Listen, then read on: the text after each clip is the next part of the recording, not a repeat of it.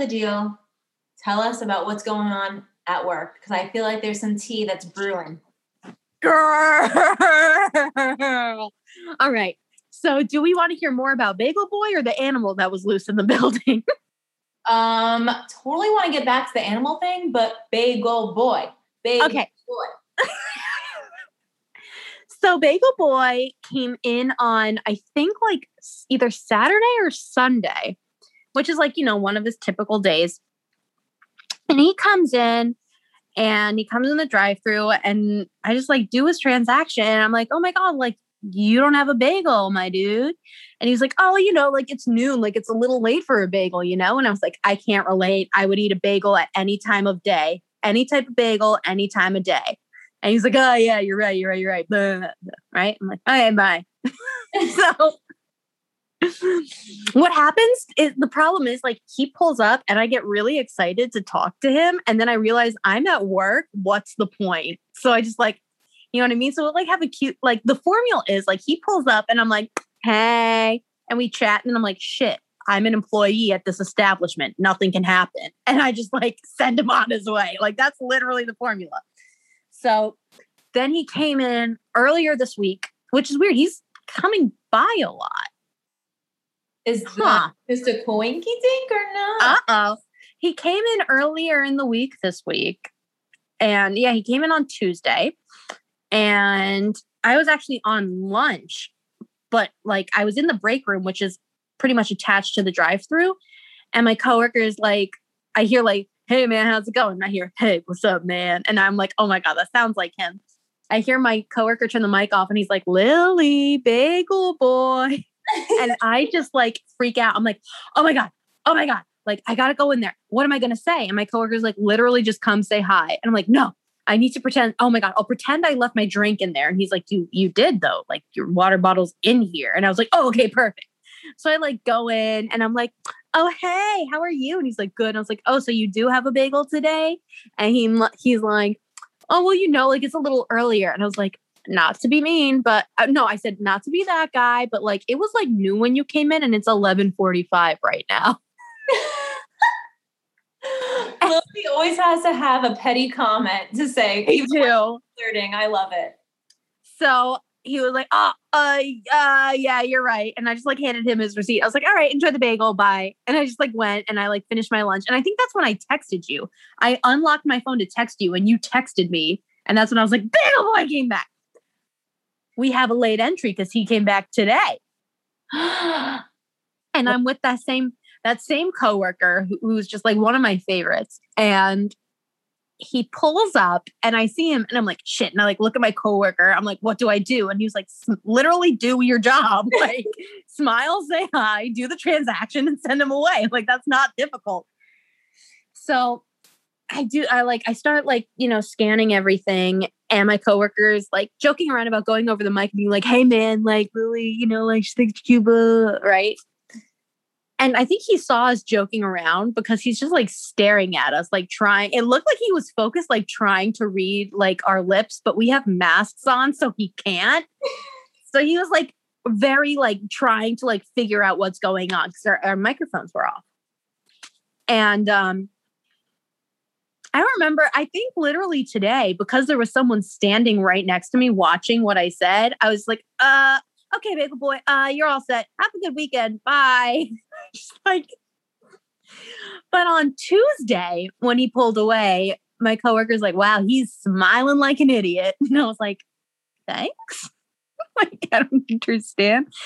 So again, you guys, there's really no progression or anything interesting happening because I definitely value my steady income more than I value some guy. I have never shipped a non-existent relationship so hard in my life. Like, really, I am so into this relationship. Like, I think I'm emotionally detaching from Mike every time you tell these stories. Kidding, Mike. If you listen to this podcast, I still love you, but I sorry, just a little more right now. Hashtag Team Mike. Let's get into the animal story. So the animal story, I'm actually kind of pissed because there were 2 days of action with this and I was off both days. So I go into work on Tuesday. I worked Sunday and I was off Monday. So I come in on Tuesday and we're all walking in and my coworker says to another coworker, he's like, hey, did you see him? And she's like, no, like I looked, I didn't see him. And I'm like, whoa, whoa, whoa, whoa, whoa. See who? Like it's 8 a.m. and we're walking into like work. Who the fuck did you not see? Who's supposed to be here before us? And they're like, oh, you weren't here yesterday. There's a raccoon loose in the ceiling. I'm like, what? And they said that like the assistant branch manager was on her lunch break and she heard like a sound in like one of our, like stock rooms. Mm-hmm. So she goes in and sees a hole in one of the ceiling tiles and just sees like a pair of eyes staring back at her. Horrifying. But she's like really cool. So she's a boss. Like she's not scared of anything. So she was like, hey guys, like come check this out. Like there's a raccoon in the ceiling. Cash. And so right? Like, just banker things. So, and then apparently at one point it made its way from the stockroom ceiling into the coat closet, which is just terrifying because now this thing's on the fucking move. And I see on the door to the stockroom after they like debrief me on what's going on, I see on the door to the stockroom a sticky note that just says, do not answer possible animal. And a smaller sticky note that says home of Randy or Regina the raccoon. So we've named this thing. Obviously, it's here to stay. My coworker. So I have a couple coworkers who English is their second language. And like, for the most part, like you wouldn't know, like a couple of them have like slight accents. And I guess she had never read the name Regina. So she rolls her R's. So she comes into the drive-thru where I'm setting up and she goes, we have named the raccoon Regina. Like, that's not how you pronounce it. But sure, Regina the raccoon.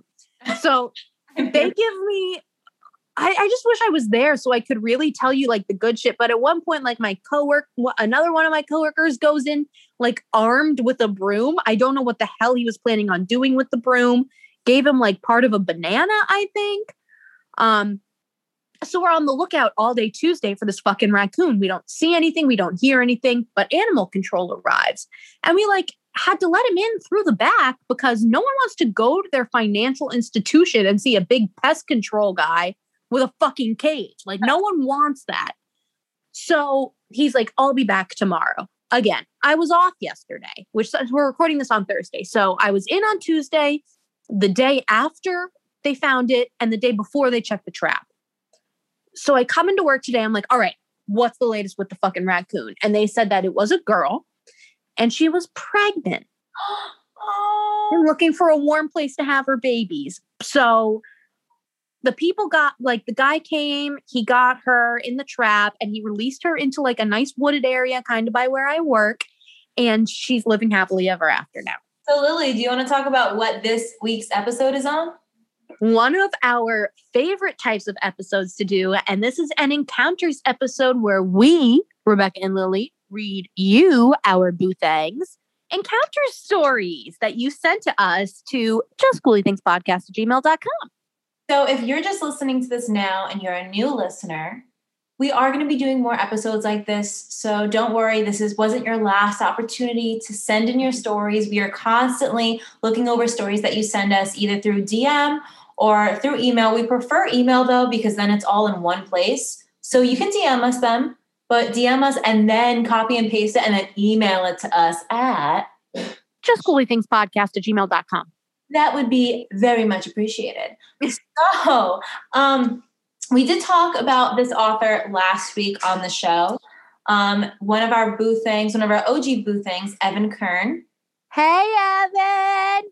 He is one of our newest Patreon donors. You can be a Patreon donor too, just by going to our Patreon at Just Coolly Things Podcast, where we are working on exclusive content for those subscribed to our channel on there. But he sent us in 2 stories today.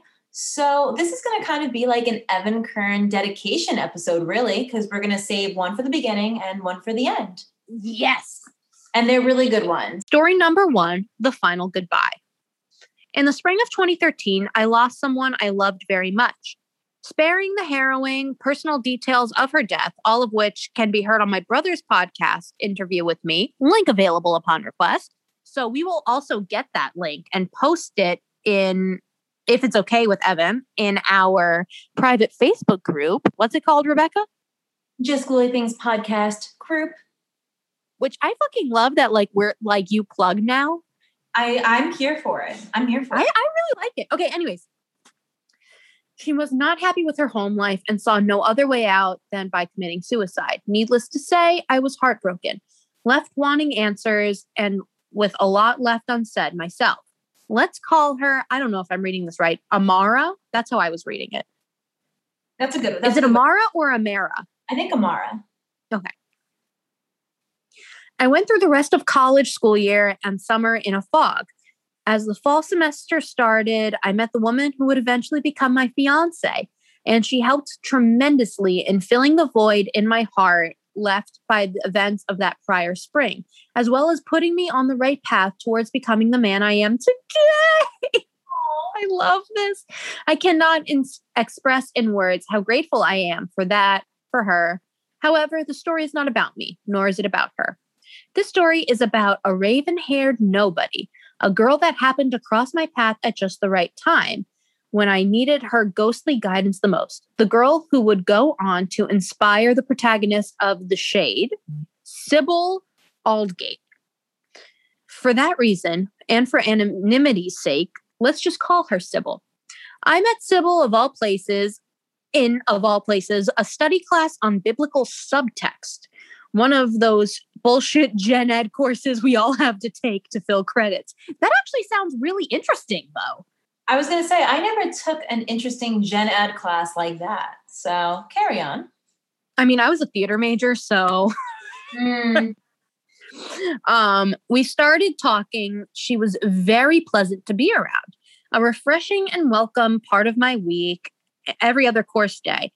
Over the course of just a few short weeks and many meetups before or after classes, and don't ask me how, because for the life of me, I can't recall that specific detail, we got to talking about my ex. Dredging up those old memories, I told Sybil everything I could, everything I deemed as appropriate for a budding friendship to have out in the open.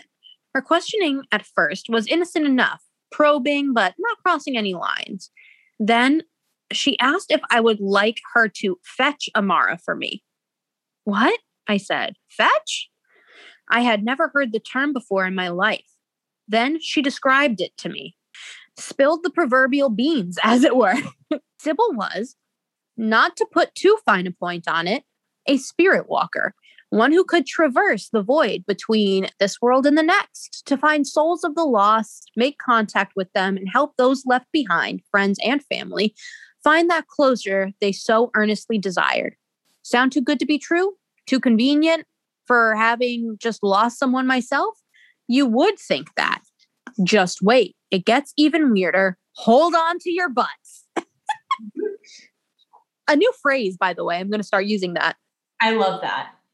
After the initial skepticism wore off, I decided to humor her. After all, what did I have to lose? I agreed to let Sybil help me, and I still get chills thinking about it to this day.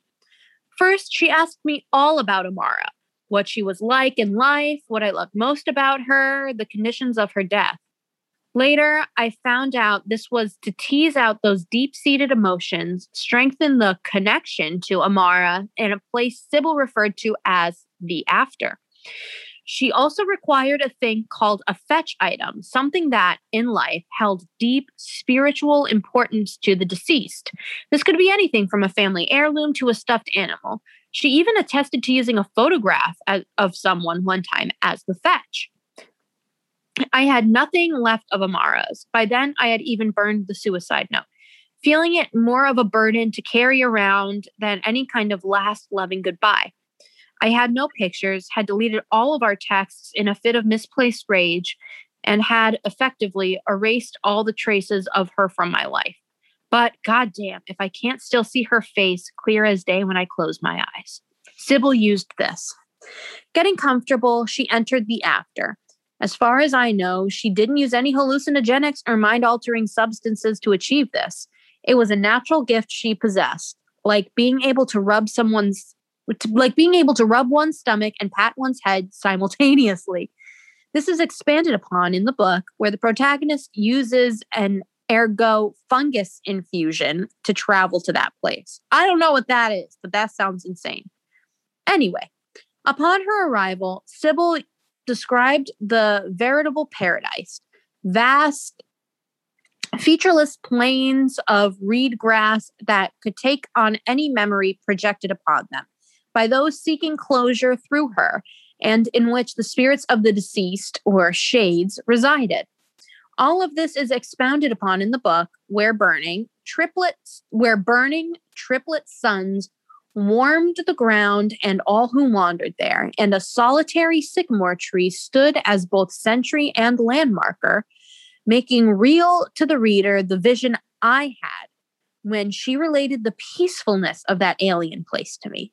I told her about Amara's grandmother's house by the beach, her favorite place to visit, and where her ashes had been spread following her death. There, Sybil found Amara, even described her cheeky smile just as I remembered it. I asked the burning questions. Why did you do it? Is there anything more I could have done to help? Do you miss me? The answers Amara gave through Sybil seemed genuine enough, but I needed more, needed that proof. I had left one tiny detail out. In our many conversations on the topic, thinking back, it must have been on purpose, my big burn brain planning 4 moves ahead.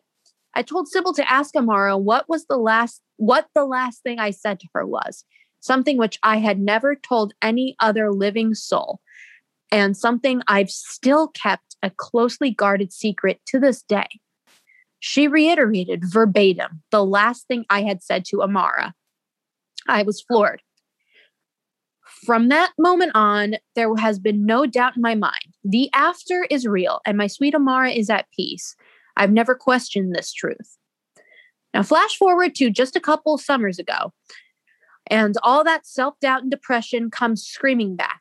I had been having feelings around our new house, like something was lingering there, not ready to leave, a spiritual something. Please note, this bleeds into the next story I have for you gals. Since Amara's passing, I had felt her presence, nights spent lonely, thinking about her, put to rest with a chilling embrace, yet wholly identifiable as her own. A pair of unseen eyes felt watching me while I worked, yet turning and finding no one there. An invisible, warm hand and set of dainty fingers slipping around mine while I was walking alone or in bed at night. I knew she was near. I knew she was trying to reach out, trying to tell me something. Until one day, when I really let the waterworks flow. I had no idea what that was. I knew then and there, seeing as I had moved in with my future fiance and were actively planning our future together, I needed to put this ghost to rest. I went to visit a therapist, realizing this was not a burden I or my fiance or anyone could shoulder alone and be successful. I needed an objective point of view of things. Over the course of 3 sessions, taking place over just a month's time, I had come to the conclusion that I needed to bury Amara, needed to partake in the activity I had been denied by the inconveniences of distance and time. Gathering an old balsamwood tea box from my mother, a handful of knickknacks that reminded me of Amara, and some other personal items I had meant to give her, one day I set out on my mission. Sorry, I'm going to cry. I penned a 7-page letter recounting all my feelings for her, my hopes for the shared future we were deprived of, and my sincerest wishes for the time in between our abrupt goodbye and meeting again to be peaceful and easy for the both of us. Arriving at the Lake Ontario Beach Pier one day, a place I had always meant to show her, I was dressed in my neatest black morning attire. I decided to use the long walk from the beach to mentally prepare myself for what I needed to do and how exactly I would be carrying it out. As I neared the end, a balding middle-aged man in nondescript running clothes himself resting at the end of the pier before the return jog back down to the mainland, was suspicious of my lonesomeness and unseasonal attire, approached me. He asked who I was, what I was doing at the pier, conveying genuine concern for what I assumed, based on his body language, to be an attempt, if you catch my drift. I told him straight up, I was there in mourning, meaning to put to rest someone from my life that had passed on. Satisfied with my candid honesty, he remained by the pier beacon, standing by in case emotional support was needed, but allowing me my personal space. That is so sweet. That is amazing. Oh my God. I spread the trinkets in their coffin out ahead of me, indicating their significance to the moment before reciting my pre-written letter to the open air. When I was finished, I folded it, fitted inside the tea box with the rest of the items, capped and bound the box, and set it adrift in the water. Still by myself, I watched its distinct shape as the water carried it out with the current. When it finally disappeared behind a white cap, I turned, feeling relief, and proceeded back down the pier. The kindly man, who had stayed for the entirety of the affair, I assumed, had left as I set the box in the water. I never saw him leave, nor did I see his distinctive red shirt as I left back down the length of the pier. I'm feeling better these days. Even though Sybil and I don't talk anymore, I'm comforted in the thought that she entered my life just as I needed her and left when her purpose was fulfilled. For this, she is dedicated the first book in my hopeful series, inspired by the true events that led me to write it. I thank her, wherever she may be now, every day, from the bottom of my heart, for how she has helped me where no other soul conceivably could. Thoughts and feelings for my dearly departed Amara still ebb and flow, but I've come to accept it as a thing that isn't going away. She still occupies an unfillable place in my heart, and that's not going to change. I have had many talks with my fiance, whom has also lost highly regarded people in her own life, on the subject, and she is supportive. I believe trauma can be a spur. When we let things fester, become something more than they are, it can be damaging. But it can also be used for good, if not for ourselves, then for the good of others. Creating art, being available for others also going through hardships, or just taking personal time with nature. All these pursuits are valid and meaningful.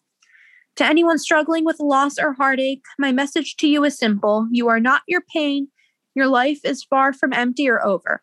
Sometimes the end is just a new beginning. Lily, are you crying in the club right now? I am crying so hard in this fucking club. That is such a beautiful story. I'm like speechless. Oh my, you're actually crying. I'm like, you can like publish this. I don't even care. Let the world know that I actually have emotions. Oh my gosh. This is going to be exclusive content. No, I'm kidding. See Lily cry exclusively on our Patreon. Oh my gosh. Honestly, that is insane. That is an insane story. And I think that is such a beautiful message. And I think that's such a beautiful idea to create a quote unquote coffin for those that maybe weren't able to see a final time, to kind of not move on past it, but kind of like accept it. Yeah, like a send off in your own way, a nice closure for you. And I think, I know the stories about this episode is about our listeners and not about us, but I remember talking to someone a few months ago, and she was like, Lil, grief, I learned, isn't even kind of a stage or a phase. It's more of a cycle. So you're going to build up. It's hard at first, and you go through, I saw it, with myself, and I'm sure you've seen it with other, people and everything, and you've experienced it, the 6 stages of grief. And it's so true. I thought it was just fake. It's real. But you do try to rationalize, and you try to think, and you think, oh, well, I would have done this differently. And then you get angry, but you know what I mean? It's so true. And then you're okay. And then you heal. But, it does come back. And I think, the way my friend put it it's not really a phase, or, a one-time thing. It's more of a cycle is just so true. Yeah. Oh God. Oh my God. We're already crying in the fucking club and we're not even on the second story. All right. I hate feeling. Whew. All right, Rebecca, what's your next story? First story. Okay. So this is a listener story that was sent into us around Halloween of last year. And this was actually sent when we were doing our Halloween live stream. If you guys didn't see our live stream, you missed out. Oh, yes, I remember. So hopefully maybe we can do like another live stream at some point in the near future. If you guys want to see that, let us know. Yes. Email us at justghoulythingspodcast@gmail.com or DM us on Instagram at Just Ghouly Things Podcast or post in our Facebook group, Just Ghouly Things Podcast group. Yeah. Covered all our bases. Thank you for coming to my TED Talk. Well, okay. This starts, hey gals, my name's Alexis, love your podcast and hope to have my story told. I'm excited to watch your live stream. So my story is about 3 years ago. I had just had my daughter and was living with my parents at the time. I unfortunately went through a terrible PPD and felt disconnected from everything. By the way, PPD is postpartum depression. My only light and motivation was to take care of my daughter. For a few weeks, stuff got dark and ugly with her dad and I, constantly arguing and fighting about everything. It was never like that between us, but I've had experiences with paranormal before and was already thinking us arguing was only going to give whatever dark presence more energy. So one weekend, he was away for work, daughter asleep in the center of her crib, and I start dozing off around 2:30 a.m. All of a sudden, I heard a slamming sound. Imagine slamming school books onto a hard surface. And I jump up right away to check on my baby, of course. She's now in the corner of her crib. She was 3 or 4 months at this time, so she couldn't have got there herself. And I was visibly shaking from fear. So I picked her up and held her for a while just rocking back and forth to ease myself. All of a sudden, I felt a heavy hand on my shoulder and could see a dark figure begin to hover over us. Quickly. Oh, no. Quickly, I laid my daughter down and covered her, began praying and telling whatever was there that it needed to go. This went on for about 5 minutes, but felt so much longer. I didn't sleep at all that night. Once I moved, I made sure I didn't have any dark feelings and don't entertain any paranormal in my home. So when I listen to paranormal stuff, it's always when I'm driving or at someone else's home. But I prefer driving because then I just roll down the window and say, bye, ghosts. I love that. But that's my story. Still gives me goosebumps thinking about it to this day. The end. I remember that with the window. Bye, ghosts. I love Bye, ghosts. I'm going to start doing that with like bad vibes. You know, like if you ever like get out of work and you're stressed, just like put the window down and be like, bye, bad vibes. Fuck you. Okay. So when I used to dance, when I was like in middle school, the owner of the dance studio, who's sometimes my instructor, she in her new studio would put they kind of look like dream catchers. And what you would do, it was Native American based. I don't remember offhand what they're actually called, but they have like these little beads on this and they're like a little basket and you hang them by the door. And what you do is if you have any anxieties or any worries, you take one of the strings, you put all your like thoughts or any concerns or anything that you're feeling, you like manifest it into the string and then you put it in the basket. And pretty much what that's supposed to be is you leave that energy at the front door. You go in, you do your dancing, you focus on your dance, you focus on that. And then you take it back out and you deal with it when you're done dancing. But it's like in that hour and a half that you're dancing, this is like what you're focused on. This is supposed to kind of clear your mind from any anxieties, any concerns, and to kind of just give you that peace of mind of like, all right, there is like a safe space for you to, just let whatever go. And then you can always come back to it. And I always thought that was so amazing. And I remember one specific time using it and it helped so much. Really? Mm-hmm. I love that. So my next story, I got to go down. Okay. Is from Jay. This is JJ, right? Yes. Our JJ. Jay Chanel. Okay. So it says, hi, ladies. It's been a while and paranormal activity in my office has died down for quite some time. That is until today. Dun, dun, dun. She literally put that in there too, right? Yes, she did. And I love that. That's so crazy though, because I was thinking for some reason on my drive home from work today, I was literally thinking about my bitch of a 5th grade teacher who said I lacked empathy, and how one time we were writing something, just some bullshit free writing, and I wrote dun dun dun, and she wrote in like her red teacher pen in all caps, no, with like 6 exclamation points and like an underlined never when you're writing exclamation point. Oh my gosh, this bitch. She was such a bitch. Such a bitch. Anyways, if you're listening to this, you did nothing for my education. I work in a home health / hospice agency, mainly for hospice, and my office is downstairs, but since we don't have a lot of patients, I'm upstairs in my home health office helping out my other coworkers, so I'm mostly upstairs. Today, March 4th, 2021, I'm upstairs working. It's already after hours, and there's only 6 of us in the office left. There's one lady, the owner of the company, who sits right by the entrance door and about 20 feet from her desk. There's 2 more desks where 2 of my coworkers sit at, and they sit next to each other. Behind them is a hallway to get to the other rooms, and there's a printer / scanner in that hallway. To make the story easier, let's call the lady who sits on the left side Annie, and the one who sits on the right side Mary. Names are changed for privacy. As I was walking to scan a document on that printer / scanner, I hear a phone ringing, which is normal since Annie is still making calls and staffing patients, so I thought maybe it was her calling someone. I think nothing of it and go about my business.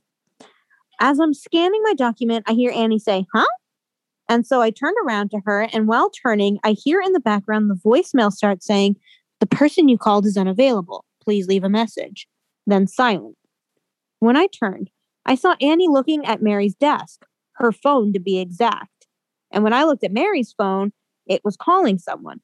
We both looked at each other confused as to how? Because Mary had left an hour ago, and there's no one else that had been sitting at her desk. And no one was near her desk to dial anything. Also, may I add, nothing fell on the phone for it to accidentally dial any number either. I told Annie to end the call, and when she did, I checked the history. It says outbound call, extension called 221 at 6:30 p.m. Extension 221 is my extension number in my hospice office downstairs. Like I said earlier, I have not been downstairs for quite some time because I've been helping upstairs. Mary has not dialed my extension downstairs either because I haven't been down there to take any calls, and my extension number for upstairs is 223. So who called my hospice line extension? Why? And most importantly, how? We may never know. Tomorrow, Mary said she will check her call log to see if that call is still in the history. I'll let you guys know. That's all for now. Talk to you ladies again. Take care, and with love and support always, Jay. Oof. Jay has, if you guys are newer to the podcast, Jay has sent us several stories of her paranormal experiences at her job. So this is just adding to the list. Yeah. And she's like another, like one of our like OG booth eggs. So. And wait, I am reading the Evan Kearns story number 2. Evan, if you fucking make me cry in the club right now, I'm going to end you. Not really, but imagine. And he titles it Infestation, Oppression, thankfully minus the possession. Okay, I like the rhyme scheme. I'm still terrified I'm going to cry. He's traumatized me. That's it. Strap in, Lily. So, in the fall of 2017, my future fiance and I moved in together. A momentous occasion, as the try before you buy mindset was one before we both heavily believed in. Very true. Very true. Some background on the property and its significance of the story. Back in the day, the 70s, I believe, my uncle on my mother's side had purchased the land from its aging caretaker. A double lot in the city, it has sold now for quite a pretty penny. Comprised of a main 3-story house complete with a basement, there is also an attached but separate side unit in which we lived up until this August when the sale on the property was pending. Before us, it had been rented to mostly friends of the family. My mother and father even, at one point before I was even a thing, lived in what we'll call the apartment. It had been believed that back when the house was built in the 1800s, the main abode had been for the landowners, and the servants or workers lived in the smaller apartment, then connected to the main house via the since sealed doorway between the living room areas. This is important for later in the story. During one particularly rainy season in our town, back when my parents were living there, a part of the ground in the yard became saturated and began to droop. Fearing a sinkhole or other collapse that could jeopardize the house, my uncle called in city purveyors. Taking detailed and very careful scans of the area, they determined it to be a hollow room. Not a pit or a cave, but a man made space. Oh, fuck no. Further work showed it connected to the main house via the basement, and it had been walled off. It was suggested by that town's historical society that the house, fixated within a 2-minute or so drive from Lake Ontario, served as a point on one's final leg along the Underground Railroad, ferrying runaway slaves safely to Canada, where they could take freedom from their oppressors. That's insane. Amazing. Amazing. So, some historical context. Rochester was just one city that played an important role in the railroad's clandestine successes back in the day, and much of the history here is based in that aspect. Frederick Douglass and the establishment of his revolutionary newspaper, the North Star, Susan B. Anthony, and her equal devotion to women's and Black rights, as well as structure after local structure being revealed through examination and excavation as important landmarks on the way to freedom across the lake. Definitely worth the trip for the historically and ethically minded. A neat family hand-me-down of sorts. My fiance and I made the place home, made it our own, made it comfy, somewhere to come back to after the long workday. For a time, it was good. We enjoyed time spent together in a place that was our own. During this time, however, something far darker began to take hold. We never asked any of the former tenants besides my mother, whom was always eager to share a paranormal experience of hers, if they had any issues while living in the apartment.